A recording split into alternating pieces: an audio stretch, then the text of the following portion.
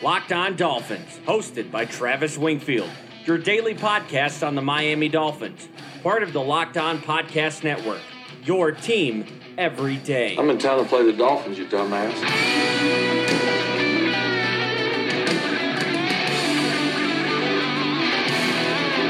What is up, Dolphins, and welcome into the Wednesday, December the 19th edition of the Locked On Dolphins podcast. I am your host, Travis Wingfield, and as always, I am here to bring you your daily dose of Miami Dolphins football. And on today's show, it's all 22 day. We're going to go back over the tape, tell you who played well, who didn't, how coaching continues to put this team in difficult spots, and then we'll turn the page. The Jaguars are on deck, the Dolphins' playoff hopes are on life support, but they'll completely go up in smoke with a loss on Sunday. We'll talk to Zach Goodall of the Locked On Jaguars podcast here on Crossover Wednesday, but first, before any of that, I kindly invite each and every one of you to please subscribe to the podcast on Apple Podcasts, leave us a rating, leave us a review, give me a follow on Twitter at Wingfield NFL, voted the #1 follow on Dolphins Twitter back in March during the March Bracket Madness, whatever that was called. I have all the video cut-ups for you guys every single Tuesday up on Twitter. Follow the show at Locked On Fins, and of course, LockedOnDolphins.com, the #1 blog in the entire Locked On network. And last but not least, the other Locked On Sports family of podcasts, like the Locked On Heat podcast and Locked On NFL podcast for all the local and national coverage of your favorite teams. I got a lot of information for this show. Let's go ahead and get things going. That's another Miami Dolphins. And first down on today's Locked On Dolphins podcast is brought to you by DraftKings. And the first thing we're talking about is just the general coaching issues and the issues when it comes to teaching players certain things. This offensive line hasn't picked up a stunt since I don't know when. And Adam Gase has even brought it up before. Whoever is the guard, whoever is the tackle, whoever is the center, these guys fail to pick up stunts all the time. There is no real recognition of what type of rush package is coming their way. Their assignments in pass protection. I can't tell you how many times Ja'Wuan James sat there with nobody to block on Sunday while the tight end's taking Danielle Hunter one-on-one. That kind of stuff cannot happen. And it does go beyond just the coaching staff on the sideline, as the extension of the coach on the field is supposed to be the quarterback, and Ryan Tannehill out there isn't doing much to mitigate these issues, finding these pre-snap looks, pre-snap disguises, and making things better on his offense. He just kind of rolls with it, snaps the ball, and then finds out afterwards that he's in a load of trouble once the team has not picked up the protection call. So it's a big issue on offense. It's an even bigger issue on defense. It's tangible every single Sunday with this defense. So many instances of guys covering grass, staying in vacated zones, chasing the cheese, just outright bad football. The 40-yard touchdown to Aldrick Robinson, for instance, is a great example. The Dolphins have a chance on this play to make a 3rd and 9 stop, force a punt, and try to mount a 10-point comeback in the final 10 minutes of the game, and the Vikings run the most basic of concepts to free up a downfield shot, and it worked. And they really didn't have any other choices besides taking the deep shot, and Miami wasn't privy to it. They weren't ready for it. They got smoked. All the Vikings did was stack a pair of wide receivers to the field. And the field side of the formation, you guys probably hear me say that all the time, is just if you're on the right hash mark, the field is to the left, where there's more space to operate from. The boundary is the rest of the field to the right, the shorter side of the field. So they go with 2 receivers stacked to the field. Then they flood those 2 receivers across over to the boundary on over routes, trying to influence the deep safety, Rashad Jones, who is playing in a robber look. The Dolphins are in a 2-deep look with McTyer and Fitzpatrick on the field at the cornerback spots. Bobby McCain was taken off the field, and we'll talk more about his rough day here in a second. But Jones robs the crossing routes from the backside, which are totally decoys designed to free up Aldrick Robertson, and then McDonald is left covering no one back in space. By the time he realizes it, McTyer is beat inside, and McDonald can't get back deep enough. Easiest 40-yard touchdown of Kirk Cousins' career. The video is up on my Twitter timeline, at Wingfield NFL. Check that out here on the Locked On Dolphins podcast. Run fits for this defense are always a mess, and that was no different on Sunday. The ability to scrape and spill, basically what you want to do on a scrape is the defensive end or linebacker crashes inside and basically resets the edge for the offensive line, and then the linebacker off of that will spill off of his scrape on the outside and fill that gap. But they just don't do it. It looks like Kiko half the time is just throwing his body at whoever he can for no real particular reason. Doesn't really consider leverage when he shoots his gun. Like on a screenplay to the outside, he shoots inside when there's no help to the outside. All the help is on the inside, yet there he goes, shooting on the inside, blowing the entire play up. in the wrong way for the defense, I should say, making it easy on the offense. And then you have Jerome Baker, on the other hand, who is just an absolute stud. He initiates contact, he goes and he gets it. He plays aggressively, by far the best linebacker on this roster. Moving forward another step on the defense, the defensive line just sucked in this game. They couldn't set the edge. The defensive tackles were moved in the ground game almost at will. Sylvester Williams and Akeem Spence had rough days on the afternoon. Minkah Fitzpatrick made the play of the day for the defense on that screenplay, something we've come accustomed to with Minkah Fitzpatrick sniffing out the screen. This time it wasn't a TFL, it was a pick six. He recognizes that Kyle Rudolph tries to get out for the bubble screen, or I guess it was a tunnel screen working back inside. Rudolph tries to get out there, and Fitzpatrick recognizes it instantly, jumps to the passing lane, makes the pick. A huge day. Now, he was attacked a couple times on back shoulder throws. He will get victimized on those plays every now and then, but I trust that he'll figure it out and learn how to locate the football, and he'll be okay. I don't worry about Fitzpatrick at all. I talked about Bobby McCain. He had a very rough afternoon. Missed tackles, poor angles, horrible coverage, breakdowns in coverage. Rashad Jones playing free safety. I don't know why they do that. He doesn't have the best sideline-to-sideline range. He's not very fast. So for whatever reason, he just plays back there and doesn't really do a whole lot for the defense. And on the offensive side of the ball, even more issues as far as this game goes. Tannehill's numbers were not good. The chart was not good. He had no real recognition of certain blitzes, pre-snap looks, couldn't get the cadence changed to slow down the Vikings pass rush or blitzes they threw at him. He had 4 missed throws on just 20 shots. I thought that was really high compared to what he normally is. I track his performances by winning, inconsequential, and losing. The 5 winning performances are all at home, 1 inconsequential, and 4 losing performances, all on the road. You can check out that entire chart, all the stats and analytics, up on LockedOnDolphins.com right now. The offensive line was trash in this game. Jawan James was bad. Ted Larson was worse. Everybody else was okay, I guess. The tight ends and the backs were awful in pass protection. Kenyon Drake, he's lost back there in pass pro, which is a shame because he was getting very good at that prior to this season. Kalen Ballage got whipped a few times. Nick O'Leary, Mike Gesicki, just laugh about that. I put up a GIF on Twitter of him falling down after not getting off the snap in time. Just a complete train wreck there. But once again, the ground game on this offense was the most impressive aspect of the entire team. They finally got Kalen Ballage into the game on more than just Wildcat, and he looked decisive and a good, powerful runner, just plowing ahead for the yards he has available to him. All things told, it's pretty damn apparent that this staff needs to be remade once again. Coaching is a huge issue. We'll get into that on a future podcast, but next, we're going to welcome in Zach Goodall of Locked On Jaguars. But first, this from DraftKings. The best part about football is its competitive nature. Whether you're a player on the field or trying to beat your friends for bragging rights and huge cash prizes, both of those are up for grabs this weekend and all season long at DraftKings, the leader in 1 week fantasy sports. How huge? We're talking over $1.5 million in total prizes. With 1 week fantasy at DraftKings, you choose when to play. You draft a new team every week with no season-long commitments. At DraftKings, you are the GM. Just choose the players, stay under the salary cap, and see how your team stacks up against the competition. No matter what your skill level is, there's a contest waiting for you at DraftKings. So if you've been thinking about trying 1 week fantasy football, now is the time to play, because nothing makes football Sunday more exciting than when you have a DraftKings lineup on the line. And right now, you can play free with your first deposit to compete for your share at over $1.5 million in total prizes. Right now, go to DraftKings.com or download the app. Use promo code LOCKEDON to enter a contest for free this weekend with your first deposit and compete for your share of over $1.5 million in total prizes. That's code LOCKEDON, only at DraftKings, the game inside the game. Minimum $5 deposit required. Eligibility restrictions apply. See DraftKings.com for details. And joining the show now are the hosts of the Locked On Jaguars podcast for Crossover Wednesday here on the Locked On Podcast Network. They are Zach Goodall and Chris Thornton. Guys, what's going on? We're excited to be here, getting to break down this excellent matchup that we have coming our way on Sunday. That was part of my lead into this whole thing was, the general format for these podcasts, the crossovers that I usually do. It goes position by position. I have you tell me where things have gone right, where they've gone wrong. But I don't know if that's what's best for this particular show just because of where these two teams are at right now. And I don't got to tell you guys this, but the Jags season has been off the rails for a minute. And while the Dolphins are this roller coaster of pain to their fans, they're still technically alive.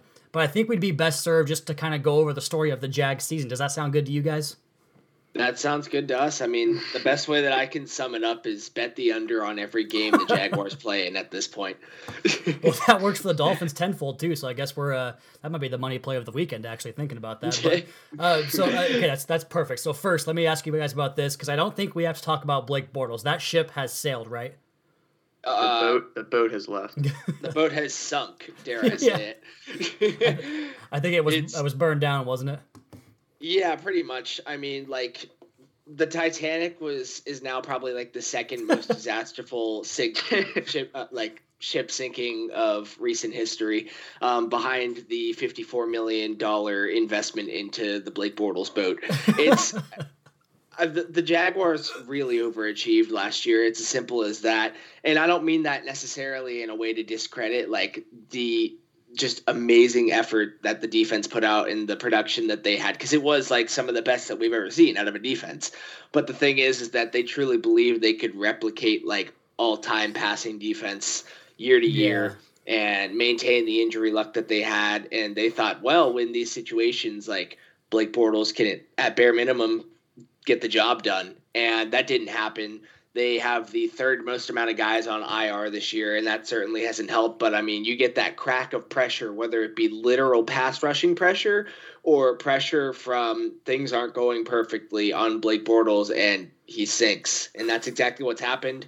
They've realized that they need to just admit to that mistake as quickly as possible, and I can't root for them to lose, but like I'm totally cool with a top 5 pick this year to try and get a quarterback. Sure. Maybe we could talk about that at the end of the podcast in terms of who you like, and you guys are both on to the Senior Bowl this year. That's pretty cool. But let's go ahead and turn the page here. And real quick before we do that, actually, I had a statement pre-season, I guess if you want to call it that, and I said that the most egregious error in the NFL across the entire league this offseason was the Jaguars with legitimate Super Bowl contention ideas going back to Blake Bortles. Would you say that was a correct statement?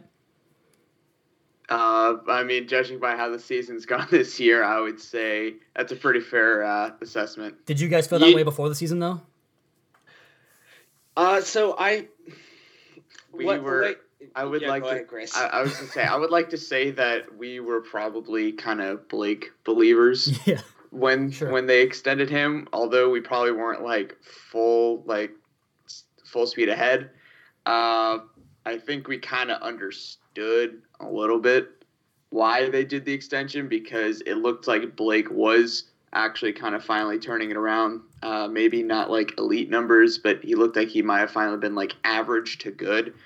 And like the Jaguars, we were so wrong on Blake Bortles. So we think they should have at least gotten a backup option, not named Cody Kessler, but should have drafted somebody or signed somebody in free agency still to pair with Blake Bortles in case that failed. But the team obviously didn't want to do that. They ended up trading just a 7th-round pick for Cody Kessler, and the offense has gotten worse with Cody Kessler in it now. So that shows you how much really success they found with the quarterback position this offseason. Yeah, I mean, I thought they should have gone for Lamar Jackson, but that's neither here nor there. And, of course, we're spending way too much time on Blake Bortles. Now let's go ahead and turn the page here and talk about management, because I've heard this Tom Coughlin rumor about him possibly taking over the head coaching job. Is Doug Marrone coming back, or what's the plan at coach next year?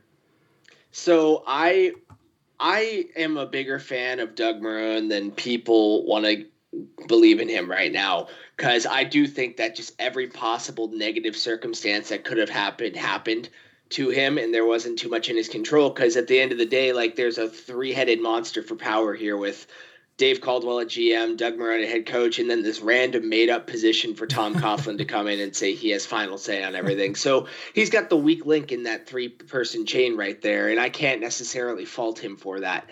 There are things he could do better, but I would like to see him back. I would totally understand if they completely clean the house as well. So one way or another, I don't think Coughlin takes over as coach. I think either Marrone will be here or Coughlin will lead the search in hiring a new GM and a new coach that, fits his standard, but he still would essentially keep his role as the football Cesar, as they like to call it, because there's literally no other way they can describe this made-up football position.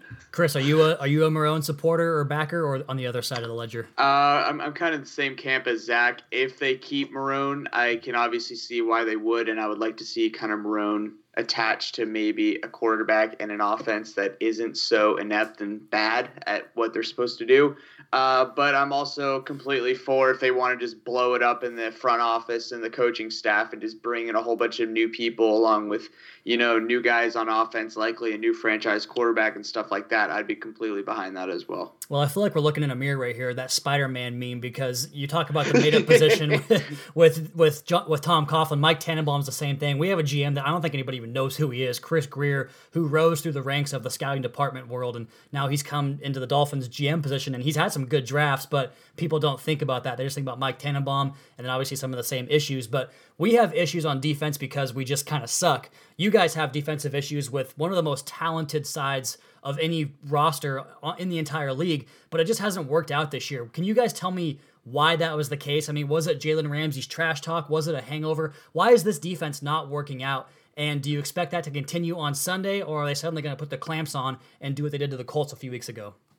I think it's a mix of schematics as well as the expectation level that people set for this defense. And quite frankly, like I said, what the team set as an expectation, that they believed they could repeat exactly what they did last year and that their ego was just too high for it. But at the same time, I'm not a Todd Wash fan. He's one of the least adjustable defensive coordinators you can come across, and it's because he's a disciple of Gus Bradley. Gus Bradley couldn't tell you the definition of adjustment if he looked it up in the dictionary. He had a very, very stubborn scheme that he liked to run the same thing, try and fit the square pegs into the round holes. And Todd Wash got lucky that he had some of the most gifted, talented defenders in the NFL just so happened to be on his roster last year. And they could do what he asked, but when teams learn how to scheme against the constant cover 3 and off man, and that's really all he likes to do, he will rarely will he ever send 5 or more rushers. He believes that all you need to do is send 4, and that just isn't how it's working here at this point. Teams are adjusting to that. They're picking up on it. So many teams have beaten them with a mobile QB because all he's got to do is evade 4 rushers and then be able to break off on his own or be able to check down and find a quick release. And Todd Wash just doesn't grasp the idea that there's room for change, room for growth in his scheme. He likes to run the same thing, much like Bradley did, and that's what part of the reason why he was run out of Jacksonville. And even if Marrone were to stay, they need to completely change the offensive and defensive coordinator positions who's coming in here, and they need to bring in someone like maybe a Mike Pettin from Green Bay who likes to change things up, run a lot of hybrids, adapt to his players. I think that's one of the biggest things that Todd Wash misses is the ability to adapt to his players, and in reality, I think that's hurt the defense a lot more than people realize. Well, that's a very interesting parallel for the game on Sunday because the Dolphins just played a Vikings team who sent the house at Ryan Tannehill. And Mike Zimmer doesn't normally do that. He usually just rushes 4 guys, and Tannehill could not handle it, whether it was the protection calls or just the quarterback having his own shortcomings. So that'll be an interesting dynamic come Sunday. We've got plenty more with Zach and Chris from Locked On Jaguars, including a prediction for Sunday's game, and we'll do that next here on the Locked On Dolphins podcast at Weekly NFL at Locked On Fins. And we're back for the C block of the Wednesday crossover edition of the Locked On Dolphins podcast, joined by the host of the Locked On Jaguars podcast here on the Locked On Podcast Network. And guys, let's go ahead and shift our focus to Sunday a bit here. And on my podcast, I bitch all the time about difficult losses, but I can't imagine what it's been like for you guys with all the expectations coming into the year. But let's go ahead and talk about Sunday. What are your expectations? Not a prediction, but what kind of team do you think the Dolphins are welcoming into Hard Rock Stadium on Sunday? Is it going to be a hungry team or one that's already ready for tea times in January? The latter. Yeah. Chris, you can finish it up, but this team checked out 2 weeks ago against Tennessee. Yeah, I saw that. Yeah, on national TV, that was I was sick and I went to bed after the Henry 99-yard touchdown. So that was. I think when the team checked out, I think that's when things probably kind of collapsed in the locker room. Expectation-wise, I don't really have many. I think the defense is still going to play solid like they have been, although they haven't obviously played to the tune that they did last year, whether it be sacks and turnovers and stuff like that. But they've still been solid and been a top 10 defense all year. Jalen Ramsey just got named to his second Pro Bowl. He's been playing fantastic football this year. he really put on a show against Antonio Brown in this Steelers game. But if I have one hope, it's that we get an offensive touchdown. I mean, I think the Jags have one offensive touchdown since like November or something. Like, that is bad football. So hope-wise, at least one offensive touchdown. And for my fantasy team's sake, being in the championship, pray to God Fournette does something. Awesome. That's fantastic. Well, the good news for you is this Dolphins team is only 4 touchdowns away from surpassing the 2007 touchdown total allowed, which was a 1-15 team, the worst team in franchise history. So we're on pace for some really remarkable stuff. But the good thing is this team's actually pretty damn good at home. They're 6-1 this year. 6-1 this year at home, and they've been good under Adam Gase at home all along. The road is what gives them issues. But if you guys can, for me real quick, maybe one apiece, one on either side of the ball, give me a player that maybe, not Jalen Ramsey, not Leonard Fournette, someone that is a little bit unsung that the Dolphins should be concerned about on Sunday. Wow. I mean, I can't even think of unsung players at this point because where the talent's at, like we said earlier, it's kind of checked out. And on the offense, there's literally nothing. I mean, so Doug Marrone put in his press conference just the other day that he's getting to that point where he's starting to try out other guys. And he didn't directly say that as a way like he's tossing this season, but that's kind of the feel you get, right? When you're giving a 7th round draft pick that you poached off of the Broncos practice squad reps over your 4th overall pick running back from a year ago and giving him, I don't even know how many carries, but in the span that David Williams got to some significant playing time and actually looked kind of decent on the field, I think Leonard Fournette had like 1 carry through a half of football. So I thought Williams actually looked kind of decent. He averaged like 6 yards per carry when he was in there on the field. He was able to break a couple tackles, had some really nice vision in the backfield. He could be a guy that they might try and incorporate into the game a little bit more on offense, and that makes me feel terrible that as a guy that shouldn't be on this roster right now is probably going to be the unsung guy. On the defense, I mean, I guess you just have to say, like, the only person worth watching is Jalen Ramsey. Last year, 6 Jaguars defenders went to the Pro Bowl. This year, only 1 Jaguar in total is going, and both times Jalen Ramsey's been on that list. So no matter what this Jaguars team brings, it is always fun to watch Ramsey from a playmaking perspective, a fun football personality as a trash talker's perspective. So if Dolphins fans are looking for like anything to enjoy from the Jaguars side of the ball to make this a fun game, like just look for 20, man. That's all I can say. Yeah, he's definitely fun to watch. And just real quick, not a lengthy answer, but do you think the stuff about him possibly getting traded was all BS?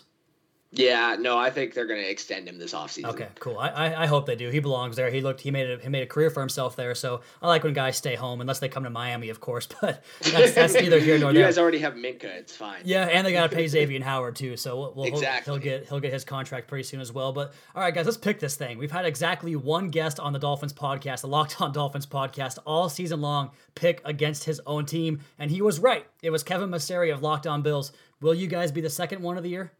100%. Oh, yeah. I don't even. Oh, yeah. Think of, like I said, bet the under. I have no idea what the over/under is on this game, but I'll put money on that. And I mean, if it's any lower than last week's between the Jags and the Redskins, then it'll be probably the lowest of like the last 20 years. Because I know the last one's like the lowest since 2012. So, really? Wow. The Dolphins probably push it up a little bit because they have a more competent offense than the Redskins, but the Jaguars definitely aren't helping the over case by any means. I was going to say it's probably like 37, which in this day and age is insane, but it is 39. I just looked it up. Holy crap. That's so low. That's so low. Low. It was 36 last week for the Redskins-Jags game. Well, yeah, Josh Johnson, was 29. Say that again? The combined, I think, what they scored, yeah. Yeah, 16-13, right? Yeah, God, it was miserable. So, I mean, I could see like this one being 39. I probably see Miami breaking the 20 plane in Jacksonville. Like, man, I don't even know if they're breaking double digits this week. Under. Yeah, sounds good to me. 21-10. And if you do take the under, go with my bookie, where you play, you win, you get paid. There's a little promo there for you guys at the end. They are Zach Goodall and Chris Thornton from the Locked On Jaguars podcast. Fellas, thanks for doing this tonight. It was a lot of fun. Appreciate you having us. Thanks for having us on. Those guys do a great job over at Locked On Jaguars. You can find Zach Goodall at Zach_Goodall on Twitter. And of course, he does some stuff with the UCF Knights as well as the Jaguars and the draft too. So you can check him out there. As for this podcast, that is going to be my time. You all, please be sure to subscribe to the podcast on Apple Podcasts. Leave us that rating, leave us that review. Check out the other Locked On Sports family of podcasts for all the local and national coverage of your favorite teams. Follow me on Twitter at Wingfield NFL. Follow the show at Locked On Fins. Keep up to date on our Daily Dolphins blog over at LockedOnDolphins.com. You guys have a great rest of your Wednesday. We'll talk to you again tomorrow for another edition of the Locked On Dolphins podcast, your daily dose for Miami Dolphins football.